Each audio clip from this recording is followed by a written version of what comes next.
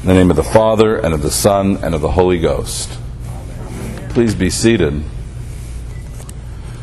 Today is the 10th Sunday after Trinity, and we're continuing in Luke chapter 13.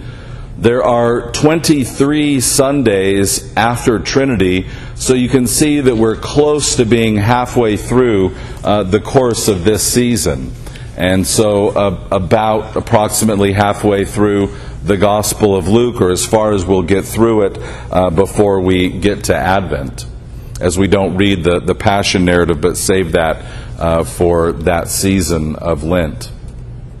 So here we are continuing in Luke chapter 13, and you'll remember that we've talked about how when Jesus changes geography, often the course of the narrative changes. And so we're seeing that here in this passage. You'll notice that it says here in Luke chapter 13, verse 22, that he was going towards Jerusalem, that he's journeying towards Jerusalem. And so this acts as a shift, as a change in the narrative, but it's also a reminder to us, we've seen this reminder before, that he's headed towards Jerusalem, that this is the focus of his ministry. This is the goal of his ministry, is the act that he will do in Jerusalem. And we've seen him talking about this in the Mount of Transfiguration.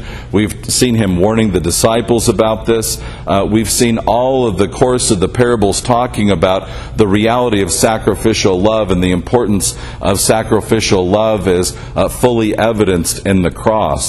And so we want to remember that. We want to remember what happens in Jerusalem as we read this passage. We want to read what he's doing here in the light of sacrificial love and what he does on the cross. So he is going to do something extraordinarily difficult, right? This is extraordinarily difficult what Jesus is going to do. It's extraordinarily difficult for us to sacrifice to this degree. So he's going to do a mighty and difficult act. And as he's headed there, this question that follows is, will many get into heaven, or will few get into heaven? Which is another way of saying, is it going to be easy, or is it going to be hard? Now, in the light of the cross, what's the answer? It's really hard. See, we participate in the cross. So if we say, oh, it's really easy what Jesus did, that was nothing, like falling out of bed, then the answer to who goes to heaven would be the same. No problem. It's easy. But in the light of the cross, this question is, will it be difficult or will it be easy? And so Jesus' main word here, the important word here, is strive. We strive for things that are difficult. We strive for things that are precious. We've talked about athletes and the sacrifice that athletes have to undergo because of the preciousness of the prize. And so if we understand the preciousness of the prize, which is life in the kingdom, then we'll understand the necessity to sacrifice for that prize and the effort that goes into striving. And he says that we're to strive to go through the narrow door. So the narrow door is giving us the sense again that we've been given before about the shepherd and the sheep, and about that door of the sheep gate, where he's told us that he is the shepherd and he is the door. Right? That there's this singular place where we might enter. There aren't many ways to the Father. And this is why anyone who says that Allah is the same as the God of Israel, we have to say no. Because Jesus says, I have revealed the Father. The Father and I are one. I am the door. So unless we proclaim Christ, we're not proclaiming the door into the kingdom of God. The door is narrow. There aren't many ways in. There's one door. Through Jesus and through his sacrifice on the cross. He's the door and he's the way. He's the way in which we get to the door. He points us to the door. So he's the way, he's the door, he's the gate, he's the shepherd once we get into the passage, And so all is focused upon the work of the cross and upon our participation by walking along the path with Him and by entering in through Him. And then he says that there will be many who, at the last day, that is at the second coming, say, "Oh, we know you." And sometimes this is offered as being enough. There's a philosophy that we've been talking about in Bible study lately, started by the great philosopher Epicurus, and it's gone down throughout the centuries, and what we might call deism, or kind of a modern understanding of God. You know, many people say, "Oh, sure, I believe in God." Right? He's this far-off, distant God who occasionally comes down and works a miracle, or occasionally does something in certain periods of time. He's distant, He's other, and most of the time He just minds His business and we should mind ours. And so when that distance is proposed, which is not true, this is not who God is, right? God is immanent, He's with us. So this is a false understanding of God. But when you have that false understanding of God, then it seems like a really big thing to say, "Oh, I know He's there." It seems like a great act of faith to say, "I believe that He's there, far away." It seems like a great act of faith to say, "I believe that He occasionally works in the world." That seems like a really big deal, because He's so far away and so few people understand Him or know about Him in this false narrative of heaven, that just to say I believe in God seems like something important. It's not important at all. It's the level, as we've said before, that the demons are at. Satan knows there's a God. How's that working for him? Not at all. The demons know that there's a God, and they know that He's immanent.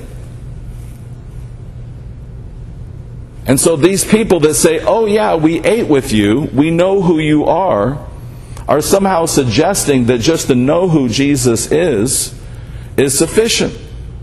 And sometimes we leave it at that. We'll ask people, "Do you know Jesus?" And they'll say, "Sure, I know Him." One of my best friends in seminary was a roadie for a gospel band, and he went to stay with a Hindu household that brought in this gospel band to play and house them. And so they were really, on fire for evangelism, this gospel band. And so they go into this Hindu family's house and they ask that question, "Do you know Jesus?" And they said, "Sure, we know Him. He's right there, right on the wall with the 100 other gods." So knowing who He is not enough. And some of the fathers would say that this eating and drinking that's talked about is the sacraments. So to receive His body and blood in the sacraments itself is not enough. Some way, nothing that we can do is enough. There is no work that we can do. But we are saved by faith for good works. And in that sense, there's never enough, because there's always more for us to sacrifice, always more for us to offer, always more for us to love, always more for us to do.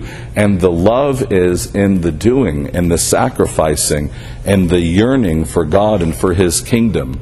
And if we think that we're going to rest on saying, "Oh, I know who He is," or "I believe that there's a God," or "I had dinner with Him once," or "I went to church a couple of times and had communion," what is that? That'd be like me saying about Erin, "Yeah, we have dinner sometimes. It's all right. It's fun. I try to have dinner with her a couple of times a year." Or people that say, "Oh, I can worship God anywhere." That'd be like inviting them to your birthday party and them saying, "I can celebrate your birthday anywhere. I really don't need to come to your house and have cake. I can go someplace else and celebrate it." Oh, thank you. Doesn't make any sense. Because out of our love for God and our desire to be with Him and our striving, our desire, our passion to be one with Him, we're constantly searching and striving to be with Him. And this is what Isaiah is talking about here in chapter 28 when he says that the cornerstone has been laid. He's talking about Christ. Some people get confused and think that the prophets of the Old Testament don't know who Jesus is. They know exactly who Jesus is. Our Lord says, "Abraham saw my day." Isaiah knows exactly who Christ is, and he tells us about him, that the cornerstone, who is Christ, has been laid. And what is it that he joins? He joins Gentile and Jew. The cornerstone is the corner of the wall. It's the joint that allows both walls to rest and to be fixed together and to be supported. So it not only supports the walls, but it allows them to be joined and to form one. Gentile and Jew come together. The law and the prophets come together. Grace and faith come together. Kingdom and earth come together. He joins heaven and earth. In his incarnation, when God became man, he joined heaven and earth. Those are the two walls that have been brought together. And he's saying, my kingdom is right here, right now. I've joined them together, and they rest both upon me. And then we have the line and the plumb line, which are two of my favorite figures in Scripture. Don't you love that, the way the Lord uses these simple methods, right? So if you're going to build a wall, you can't just eyeball it, right? I don't know if you've ever tried to do that. It doesn't work, right? Psychology 101 textbooks show you why it doesn't work, because the eye deceives us, right? The eye deceives us. So we can't just look and see what's right or what's straight. We have to have a line. So if we're going to build this wall and we're going to join it and make sure that it joins to the corner, we have to be able to line it up. And he's saying that justice is that line. Justice is a weird thing. Nobody's ever seen it. We all want it. We all know what it is. Even little children on the playground. You don't have to teach kids justice. You don't have to teach them fair. The youngest age, as soon as they're able to talk, they'll say right away, that's not fair. Nobody taught them that. They know exactly what right and wrong are.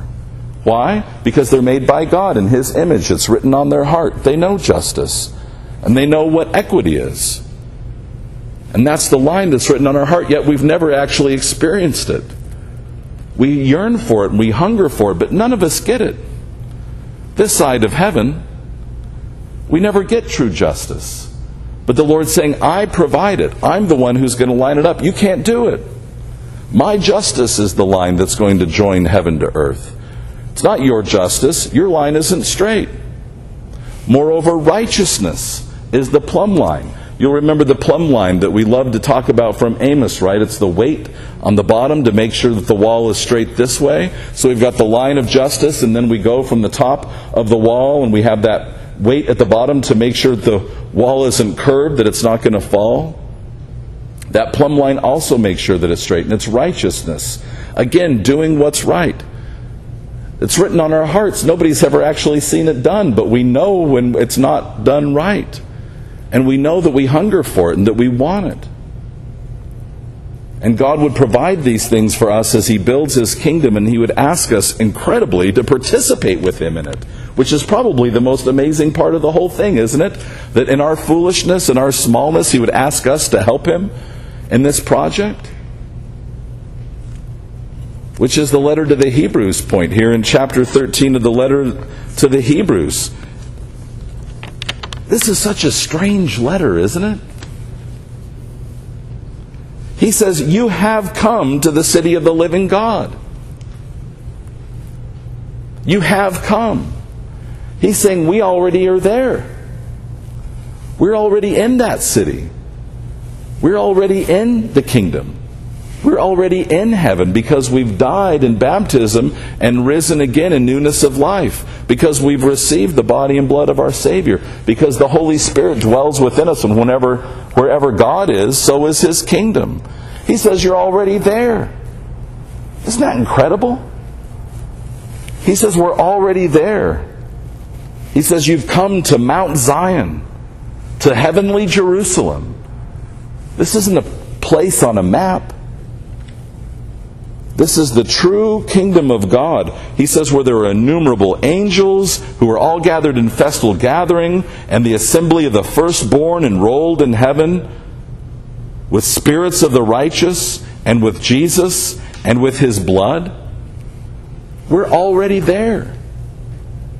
When we participate in the cross and that sacrificial love, we already are there and dwelling. And then he says everything else is going to be shaken up. Everything else is going to be tossed over. That wall that we build, that wall that governments build, that wall that all the other things that we strive for build are just going to be knocked over. The Lord's going to come and say, how'd you build that wall? With my righteousness? Did you use my justice? Let me see. Oh, didn't stand up. It's not righteous. It's not justice. That will be torn down. And again, just because of who we are or because of who we know, it counts for nothing. This is the part that blows me away, is that he reminds us of Esau. Ouch. That one hurts, doesn't it? Abraham received a promise. Isaac received a promise. Your sons will be. Esau is the firstborn son. Esau had the expectation of being in the line of Abraham, to be one of the righteous. He had every expectation. In some way, we should be saying the God of Abraham, Isaac, and Esau. But we don't. Because Esau didn't truly value what he had. What about Jacob? He lies for it. He cheats for it. He'll steal for it. He'll work for it. He'll do whatever it takes. Whatever it takes. I'm going to get the kingdom. Whatever it takes to dwell with you. Whatever it takes to be with you, Lord. I'll give up everything. I'll look the fool. I'll be fooled myself. I'll do whatever it takes. That's striving.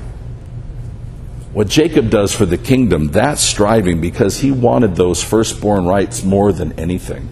He wanted the promise of his grandfather Abraham more than anything, and he'd do anything to get it. Anything to get it. That's striving.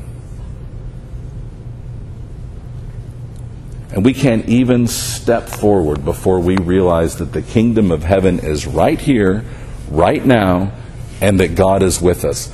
This psalm, I usually don't preach on the psalm for whatever reason, but Psalm 46 verse 19, be still and know that I am God. This isn't knowing like you know a telephone number. It's not knowing like you know an address. It's not knowing like you know how to get someplace. This is an intimate knowledge that can only come when we are still and we wait upon the Lord and His Spirit of righteousness and justice until we feel His presence here with us right now today. The Lord would speak to us. The Lord would dwell with us. The Lord would show us what to do right here, right now today. Be still and know that I am God. And then we'll know how to act. We'll know how to strive. We'll see the line and the plumb line that have been set for righteousness and justice by God Himself. And we'll be able to help Him build that wall that joins heaven and earth so that we might dwell with Him this day and forevermore. Amen.